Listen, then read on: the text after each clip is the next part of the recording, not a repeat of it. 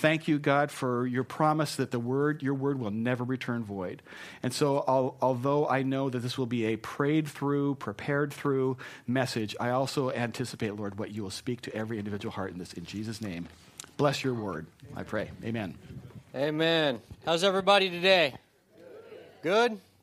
Who's sleeping? You won't be soon. Anybody have strange neighbors? Ever had a strange neighbor? I've had some interesting neighbors in my days. My wife and I, we went on a date in Puyallup, one of our first dates. We went to Puyallup, and we were going to the fairgrounds, and we got off the freeway, and as we got off the freeway there in Puyallup, as soon as we pulled off the freeway, I looked at Angie, and I said, who would want to live here? And within a year, I've learned a lot about God's sense of humor. Within a year, I was moving into a house about 150 feet from where I said that. Yeah, it's a little historic area in downtown Puyallup. And we moved into this house. It was built in like 1940. And the nice thing about small houses, like 800 square feet, is there's not a whole lot of upkeep. You can get everything done in one day. It's great. Paint the whole house inside and out in one day, right? And we had these neighbors, and the oldest house in the neighborhood was right beside our house. It was built in 1890, and it had not been changed one bit since then.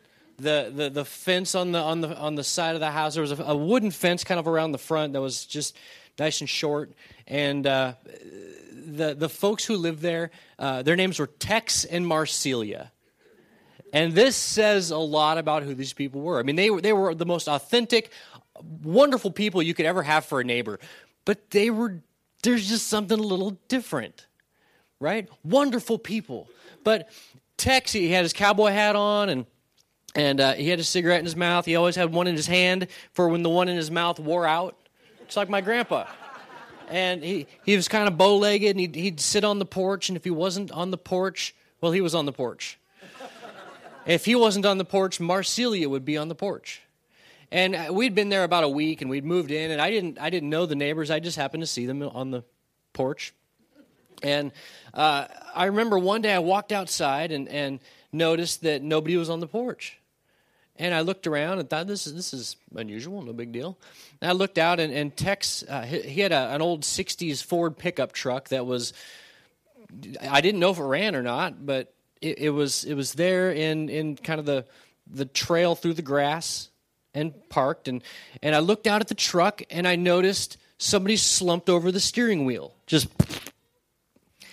and I thought, oh, Lord. You ever see something and you just can't go back and unsee it? You see it and you're like, do I call the cops? What do I do? How do I unsee this? So I thought the next thing I need to do is I got to go check on him because he's slumped over the steering wheel. And so I made my way along the front of the fence over around, and there's a little dog in the yard on a chain, and he's just yapping at me, right? And I'm like, I got to check. So I walked over to the window, and I looked, and Tex is blue. He's leaned over the steering wheel, and I'm just like, what do I do? And so I was just trying to see what I could see, and I went to knock on the window, and all of a sudden I hear this. Turns around and looks at me, and I was like, "Holy Lord!" I thought I was going to pass out. He woke up, and I was like, "Tex." He rolled down the window and he said, "Hello, neighbor." And I was like, "Dude, I thought you were dead." And he's like, "Oh no, I'm just sleeping in my truck. I do that often." He came out, and it was true. We lived there for almost 4 or 5 years, and almost at least 2 or 3 times a week, he'd be out in his truck sleeping, slumped over his steering wheel. And I've seen people drive by really slowly and like, and you could see the look on their face was, should I call the cops? It's the same look I had. Tex, man, there were some fantastic neighbors. I really enjoyed that neighborhood. One day I needed a shovel. And I'd been out in my front yard. I was doing some landscape stuff and planting some things, and I thought, I need to get a shovel. And so I walked out in the front yard. Tex comes over to the fence, as was his tradition. If he saw me in the front yard, he'd come off the porch over to the fence, and we'd meet at the fence and talk for a few minutes. And I just happened to share with him that I needed a shovel. I was going to go up to Home Depot, and he's like, "Oh, you don't need a shovel from Home Depot." He had just this way of talking. It would just crack me up every time we'd talk about things. And he said, come on over to my house. I've got shovels. And I was like, "What do you mean you got shovels?" And he began to explain to me the story of how he used to own the only hardware store in Puyallup. I didn't even know how long ago, but a long time ago. And he told me all these stories about how, well, I wouldn't even get into them. So he brought me into his house, and we go through this house that if there was a trail about as wide as you could walk through the house and out the back. And in the back was a shed that was about the size of a third of this room with a dirt floor and shelving. And on every shelf was stuff you'd find in a hardware store. That was 100 years old. And it dust so thick you couldn't see through it, no lighting. I mean, you walked in there, and he led me over to a stack of shovels. And he's like, "I got shovels right here. I'll sell you one of these ones. $20. And I was like, I can't even tell those are shovels anymore. I mean, they were rusted and deteriorated, and they were wood-handled. And so I was like, Tex, that's super awesome of you, man, but I need a fiberglass one. I gotta get a fiberglass. "Oh, I don't have any fiberglass ones around here, but I got these wood ones. Good shovels, every one of them." I thought, if I put that in the ground, it would break off and stab a metal sliver in my foot, and it'd be bad. So he sent me on my way. I didn't need one of the wooden shovels. I went up and bought another shovel. But the thing with Tex, the thing that impressed me about this situation was, to him, all these things were new. These things had been sitting on these shelves for probably 40 years. But to him, when he went back and saw them, they were new to him. They still had value. He invested his whole life into this store, and he had stories that he told me for years. I mean, probably 3 years. Every time I talked to him, he had a new story about something that had happened in his life and who he met through this hardware store, which was really cool. But he invested his life into this store, and life didn't give him any sort of return. I'm trying to be somewhat conservative when I explain to you the experience with this family. Their house was built in the late 1800s, and it hadn't been upkept. On a Halloween day, you'd be terrified to walk by this place. It had burlap sacks hanging in all the windows. I mean, it was a scary place to be on a Halloween day. The walls inside were nothing but 2x4 studs with newspapers hung on most of them. You can use your imagination and probably put together a pretty good picture of what the rest of it looked like. It was very sad to see, because these people invested their whole life, and it fell apart on them. And they continued to perceive that things were good, or that there was still value in things that had deteriorated and no longer had value. We invest in all sorts of stuff, don't we? And we invest in the stock market, not necessarily a good idea these days. We invest in the casino.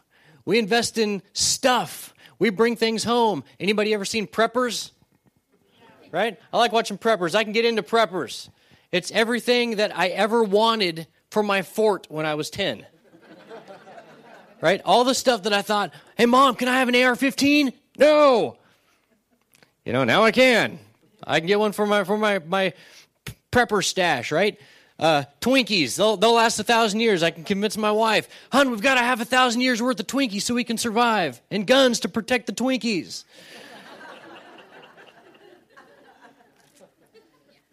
My wife, she was looking at a couch, And I thought, I don't think I like that couch. And then she showed me it's got like a footrest thing that's attached, and it opens. And I thought, this is awesome. If I buried a bus under my house for my prepper stash, I could use that for stairs. I could open that up and have stairs that go down to the bus. Sweet. That's a perfect couch, honey. Let's get it. Right? I thought this would be the perfect couch. Man, I think it's funny that Hoarders comes on right after Preppers. I figured out what the difference between a prepper and a hoarder is. Shelving. I have a buddy that has a garage that is shelves after shelves of prepper stuff, right? And I promise you, if there was an earthquake, he would die if he were in the garage. It'd have been over. Matthew chapter 6 says this. This is Jesus' comment about stuff. He said, "Don't store up treasure for yourselves on earth, where moths and rust destroy, and where thieves break in and steal. But yet store up for yourselves treasure in heaven, where moths and rust don't destroy, and where thieves don't break in and steal. For where your treasure is, there your heart will be also." Where your treasure is, there your heart will be also. What he's saying is that the things that you love, that's where you're going to devote your life. So don't store up stuff here where it can fall apart, where it can lose value, where our investment goes sideways, but store up treasure in heaven, where it doesn't do that. Where you place your love is where you're going to invest your life. According to the second law of thermodynamics, I'm going to get into some big words here, right? The one of the most observable laws of nature is that things fall apart. Right? Anybody observed that before? Right? Things fall apart. It doesn't matter what it is. If it's in our universe, if it's made of matter, it's going to fall apart. The second law of thermodynamics basically says this: everything was initially started in the opposite of disorder, right? The opposite of chaos. It was neat and orderly, and then as things progress, order and it becomes chaos, and eventually everything falls apart. Everything from stars, they're slowing down, they're burning out.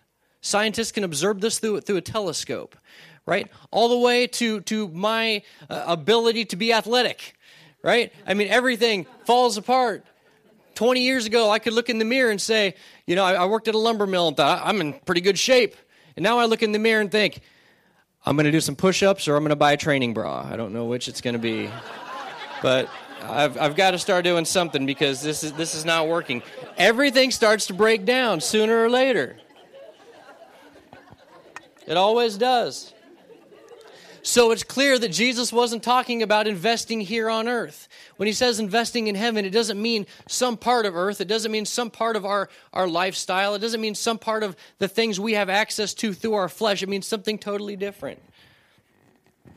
When I hear of investing, I naturally think of money. I think of setting something aside for later, something for when I need it. And I used to think of scriptures like Ephesians 3:16 and Philippians 4:19 that say, God will meet all of our needs according to his riches and glory. Anybody ever heard that before? God will meet all of our needs according to his great riches and glory. And I would see passages like that and I would think, man, God's going to meet my needs because he's got all this access to money. God's got access to all the resources and financial resources that I need. And I would think, that's a good scripture because God's rich, and I'm not. But the reality of it is that's not what that passage is talking about. That passage is it's saying God will meet all of our needs according to his riches and glory. That passage is referring to God's great abundance of the testimony of his faithfulness. The massive abundance of the faithfulness of God, through the testimony of all the saints, all those who are his, all those who have gone to heaven, all those who are still here over the last 4,000 to 6,000 years of people experiencing God in a way that he has proven himself faithful. And so to me, that sounds better than thinking, well, God has money and can meet my need. It's even better than a promise. Let me ask you, if you came to me after service and said, you know what, Pastor, could I have $20 for gas? And I said, sure, wait here. And I walked out and I said, I'll be back. What may go through your mind is, I wonder if he's going to give me $20. He told me he would. I'm going to take his word for it. But what if I walked out of the room and 50 people walked by you that said, wow, man, that guy, he gave me $20 when I needed gas. And then another person walks by, man, he gave me $20 when I needed something. Right? This is what this passage is talking about. We have an entire history of people who have proclaimed the faithfulness of God. It's not that God promises to be faithful and meet your need. He doesn't have to. Scripture does. We're going to talk about it in a minute. But we have an entire history, a lineage of people of faith who have walked in the provision of God, who can say, God met my need when I needed it. I have a friend, I won't tell you who he is, some of you may know him, and he's struggling. Him and his wife are both about to lose their jobs in 2 weeks. He's like, we're done. We both work for the same place and we're done. They have 5 kids. He said, Seth, I don't know what I'm going to do. I'm kind of worried. And I said, you know what, man, I'm going to pray with you. I'm going to walk with you through this. And if you have to, you can come over to my house. We're going to have barbecue every night. Right? I don't know what the Lord's going to do to provide for you, but I don't have a question in my mind whether or not he will, because I can look at my own life, the faithfulness that God has fulfilled in me, but I can also look at you. I've heard some of your stories. I've heard the stories of other people who are out and about. I can look at Scripture and look at 66 books of this Bible that tell me God is faithful from the lives of people who are just like you and me. God is faithful. It speaks to the enormous testimony of his faithfulness. Does God keep his word? Yes, he does. It's better than a promise. All things are his. 1 Corinthians 3:21. Let me read it to you. It says this, therefore let no one boast in men, for all things are yours. Whether Paul or Apollos or Cephas, Peter, or the word or life or death, or the world or things present or things to come, all are yours. You are Christ's. Christ is in God. Listen to me, church. As far as provision is concerned, all things are yours. All things are in Christ. Christ is in God. All things are yours. In fact, what's interesting to me is in Revelation 21:21, you know, we want to ask God for finances, for money sometimes. We call out, God, I have a need. Lord, I need provision in my finances. Did you know in heaven, the Bible tells us that the streets are paved with gold? The stuff that we spit on, that we use a blower and blow our yard waste into the street, the Bible says that that's made of gold in heaven. And what do we do when we have a need? We go to God and say, God, I need some pavement. Out of all the things we have access to, being children of God, we go to God and we ask for pavement. If my child comes to me and says, Dad, I'm hungry, I don't say, here's some concrete. My children know me better than to come to me and say, Dad, can I have some pavement? I'm hungry. We've got to stop asking God for pavement. The Bible says that God knows our need even before we ask. Right? He goes on to say here in Matthew chapter 6, verse 25. This isn't even in my notes. I just want to share this with you. It says, "Therefore I say to you, don't worry about your life or what you eat or what you drink, nor about your body or what you put in or what you put on or anything else. Don't worry about your clothing." And then he goes on to talk about how he provides for nature. He provides for the birds of the air and the lilies of the field.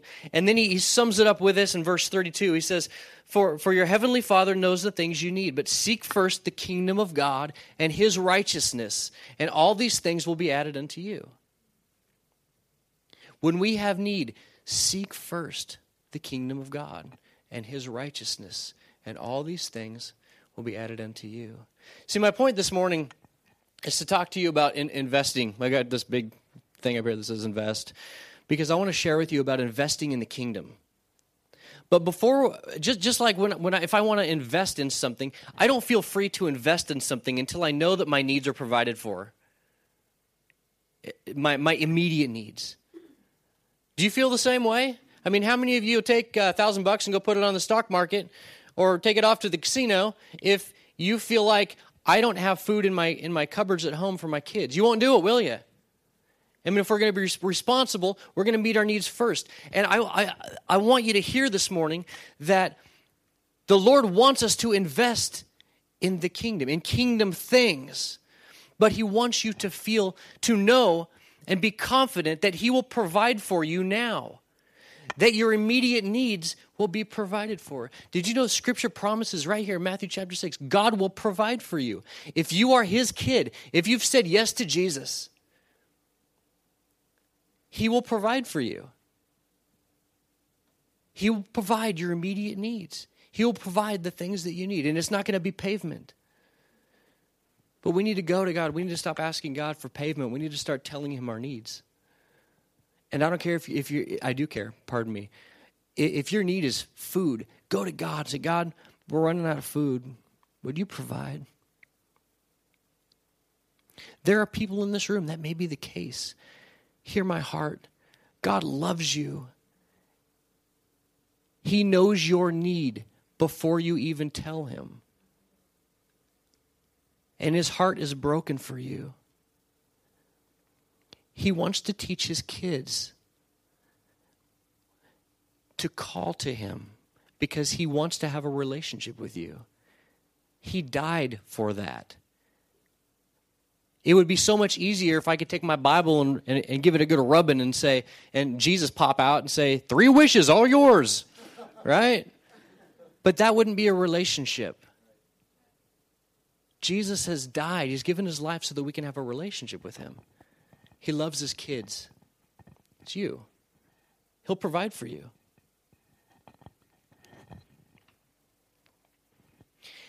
So moving on. Investment in heaven begins when we stop investing in ourselves. When we get to the place where we're confident and secure that our God's providing for us. We have to begin to get to a place where we recognize that I've got to stop investing in me.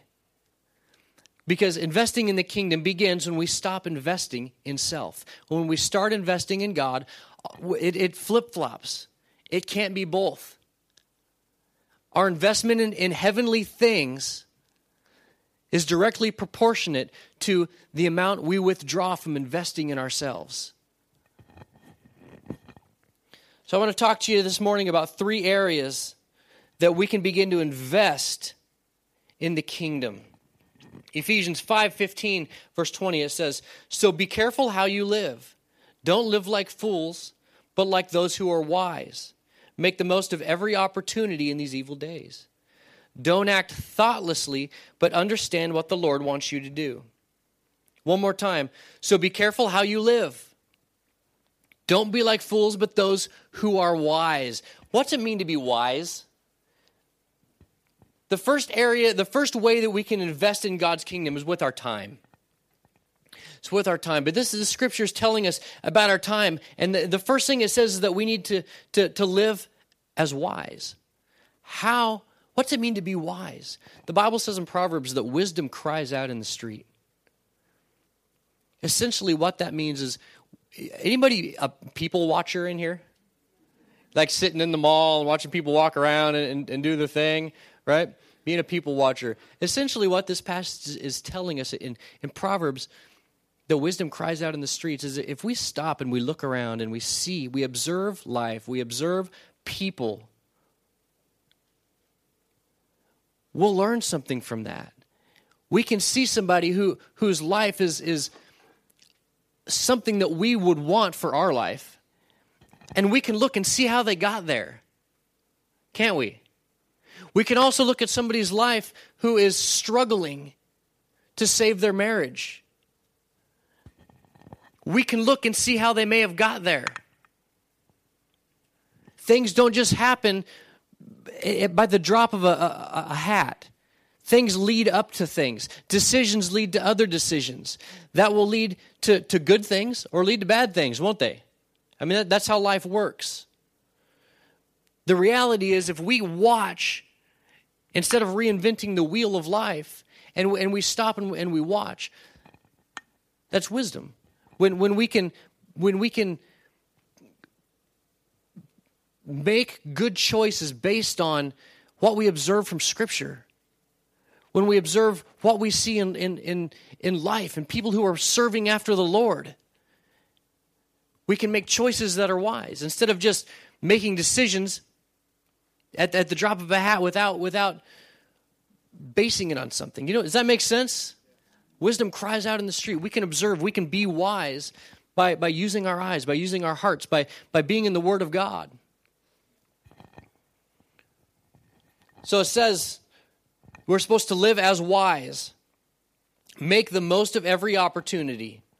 Don't act thoughtlessly, but understand what the Lord wants you to do. How do we spend our time? The first area that we can invest in the kingdom of God is how do we spend our time? Who do we spend our time with? Do we spend our time, how much of your time do you spend on accident? We come home from work, we're tired. I mean, that's given, right? I mean, that's normal. We're tired, but sometimes we crash out in front of the TV and we'll spend the rest of the night just laying in front of the TV till we go to bed way later than we planned. Right? Anybody like, I'm going to go to bed around 10, and then a movie comes on. And next thing you know, it's midnight, and you're still staring at it, thinking about how much the next day you're going to be tired, and you know, we just kind of live sometimes. But this says that we're not supposed to just live, but to make the most of every opportunity. And there's going to be opportunities that present themselves when we're looking for them, when we're ready for them. It says right here, understand what the Lord wants you to do. What's the Lord want us to do? Well, one of the things Jesus just told us, to not invest in stuff on the earth, but to invest in heavenly things, right? That's one thing that right here it tells us if we're going to understand what the Lord wants us to do, that's one. What's another one? In Matthew 28, Jesus said, go and make disciples. Didn't he? One of the things that the Lord wants us to do, go and make disciples. What's that even mean? Go and make disciples. It was a directive for Christians to go and make disciples. If we're going to invest in the kingdom concerning our time, one of the ways we do so is by making disciples. What's that look like? Because sometimes we have a tendency to overcomplicate that. And here's making disciples 101, all right? Spend time with people. Spend time with people. That person that maybe the Lord's been stirring in your heart, dropping in your heart, and you think, man, you know, I should give them a call sometime. Maybe it's somebody at work. Maybe it's somebody you haven't seen in a long time. Listen, if you're thinking about somebody and you have no idea why, it's probably because the Holy Spirit dropped it there. Because the Lord may be calling you, hey, reach out to that person. If you're a believer, the Lord's dropping people in your heart left and right. To spend time with them, right? And it's simply this, investing in their story and investing your story into them. You sit down with somebody, you talk to them, find out where are they at on their walk with the Lord? Where are they at in their spiritual journey? Whether you're a Christian or not, everybody's on a spiritual journey. Did you know that? Everybody is.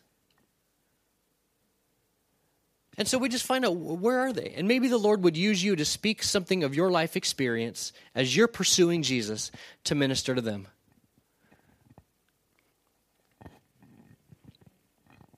There's a guy, I won't even tell you his name. I got a lot of people whose names I won't tell you. Tex and Marcelia are not one of them.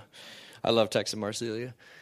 There's a guy in Olympia that almost every time I go to a restaurant with one of my kids, I see this guy who I've known for 20 years, and every time I see him, he has a new person with him, and he's hanging out in a restaurant, sharing Jesus with them, or listening to their story. And it is the most fantastic thing ever to see. Here's a guy who I knew back at another church probably 25 years ago who was timid in his walk with the Lord, and as he began to grow, and as he began to reach out, and as he began to invest in the kingdom with his time, he began to spend time with people. And every single time is with somebody new, just helping them get a little bit closer to Jesus. He's investing. The next area that we can invest is our treasure. Luke 12:15 says this, 12:15 through 33. It says, "Then he said, 'Beware, guard against every kind of greed. Life is not measured by how much you own.' And then he told them a story. A rich man had a fertile farm that produced fine crops. And he said to himself, 'What should I do? I don't have room for my crops.' And then he said, 'I don't know, I'll tear down my barns and build bigger ones. Then I'll have room enough to store all my wheat and other goods. And I'll sit back and say to myself, my friend, you have enough stored away for years to come. Now take it easy, eat, drink, and be merry.' But God said to him, 'You fool, you'll die the very next day, and who will get all the stuff you worked for?' Verse 21 says, 'Yes, a person is a fool to store up earthly wealth, but not have a rich relationship with God.' Then turning to his disciples, Jesus said, 'This is why I tell you, don't worry about everyday life.' Verse 33 says, Jesus said, 'Sell your possessions and give to those in need. This will store up treasure in heaven.'" I think we read this passage and have a tendency to think, we focus on this sell your possessions thing. Right, don't we?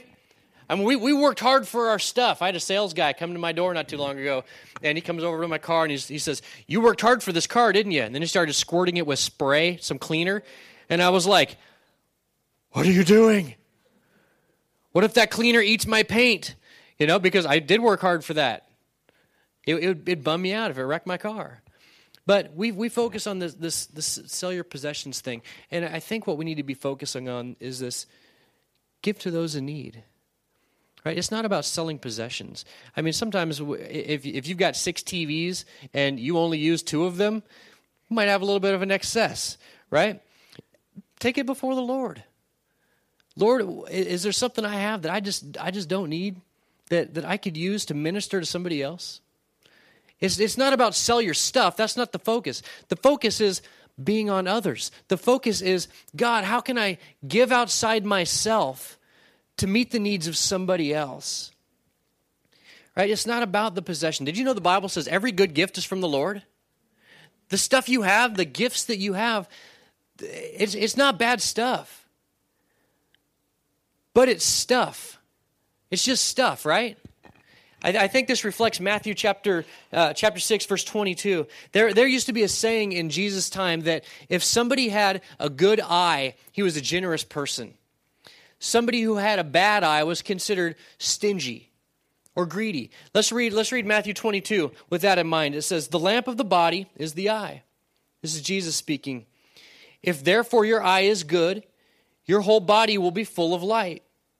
Right? A person who's generous will be full of light. But if your eye is bad, a stingy person, your whole body will be full of darkness. "If therefore your light that is in you is darkness, how great is that darkness?" So here's Jesus saying to them that if you think you're a giving person, but really you're not, you're deceiving yourself. And then he goes on in verse 24 to say, "No one can serve 2 masters, for either he'll hate one and love the other, or he'll be loyal to one and despise the other." We can't serve both God and stuff.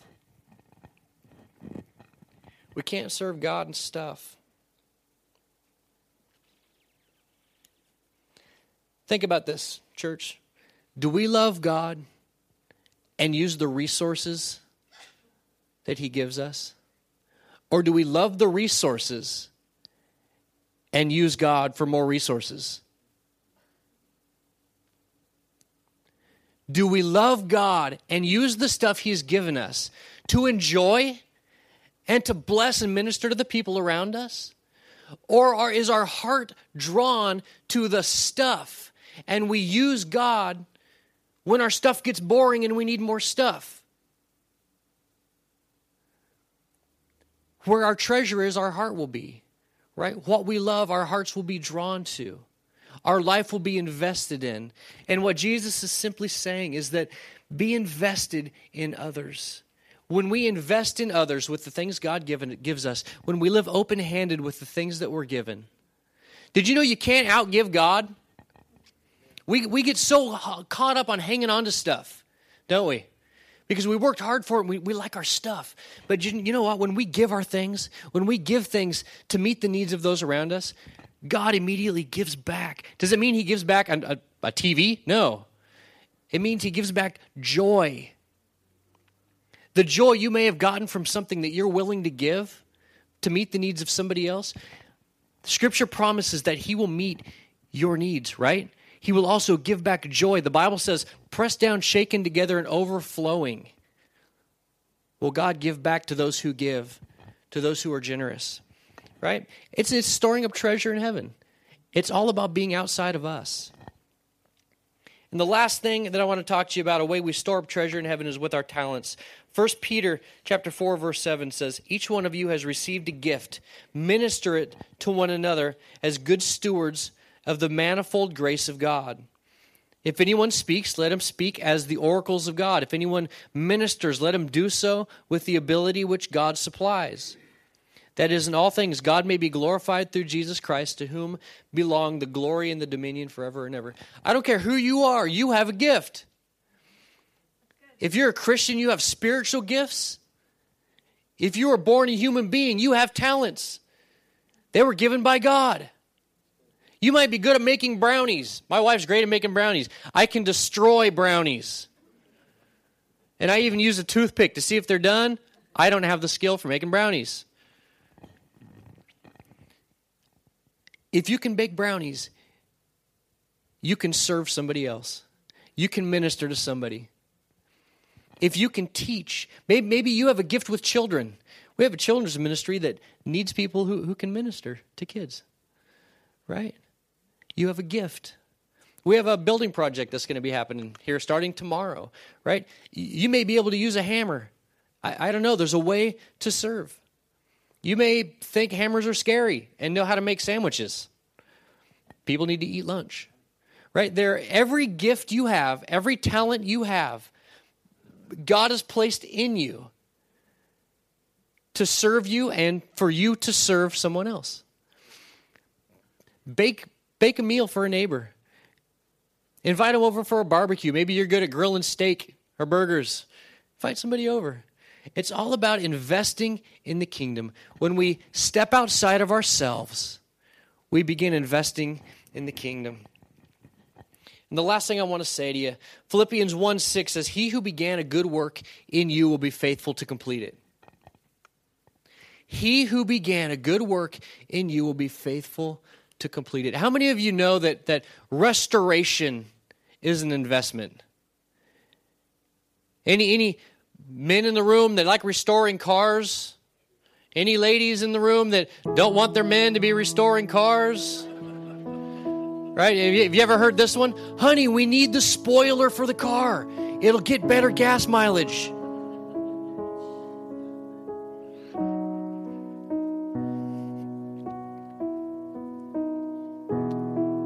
God is investing in you.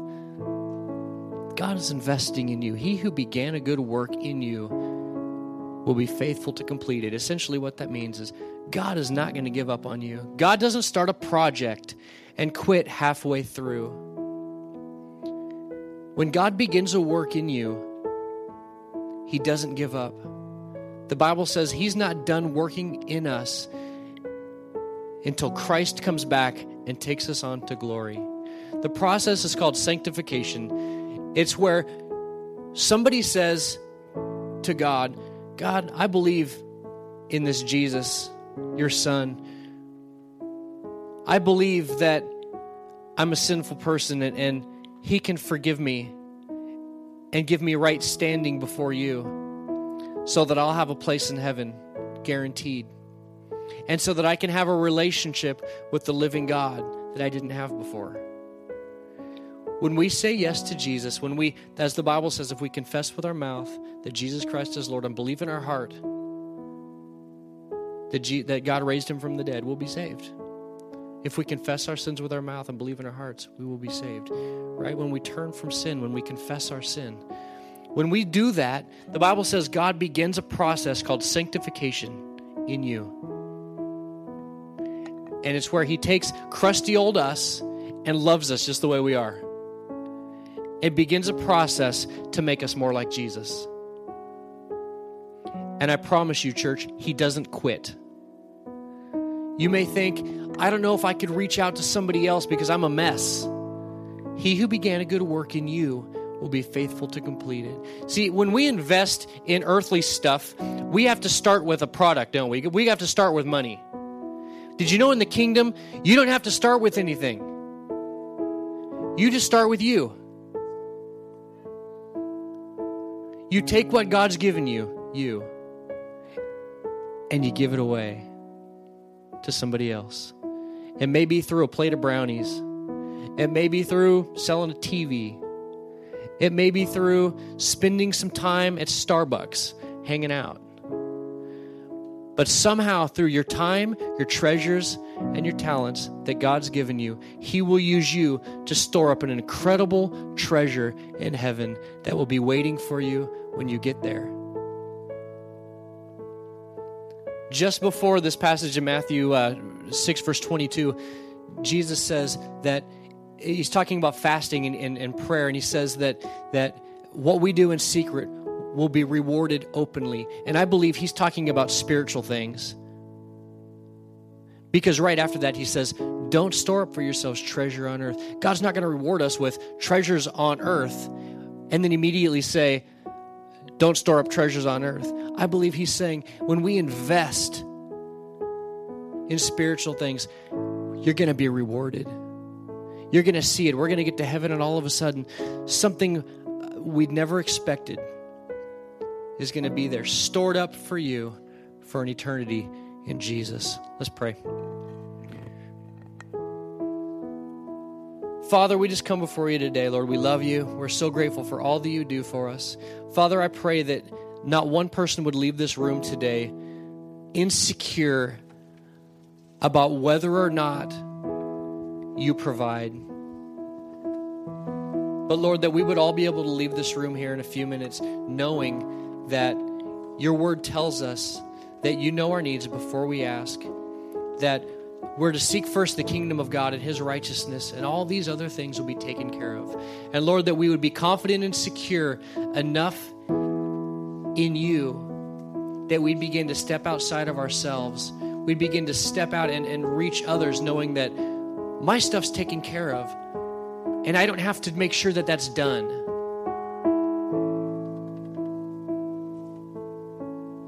Father, but that we would look outside of ourselves, Father, by way of our time, our treasures, and our talents. Lord, show us how. In Jesus' name, amen. And Papa, we come before you today grateful.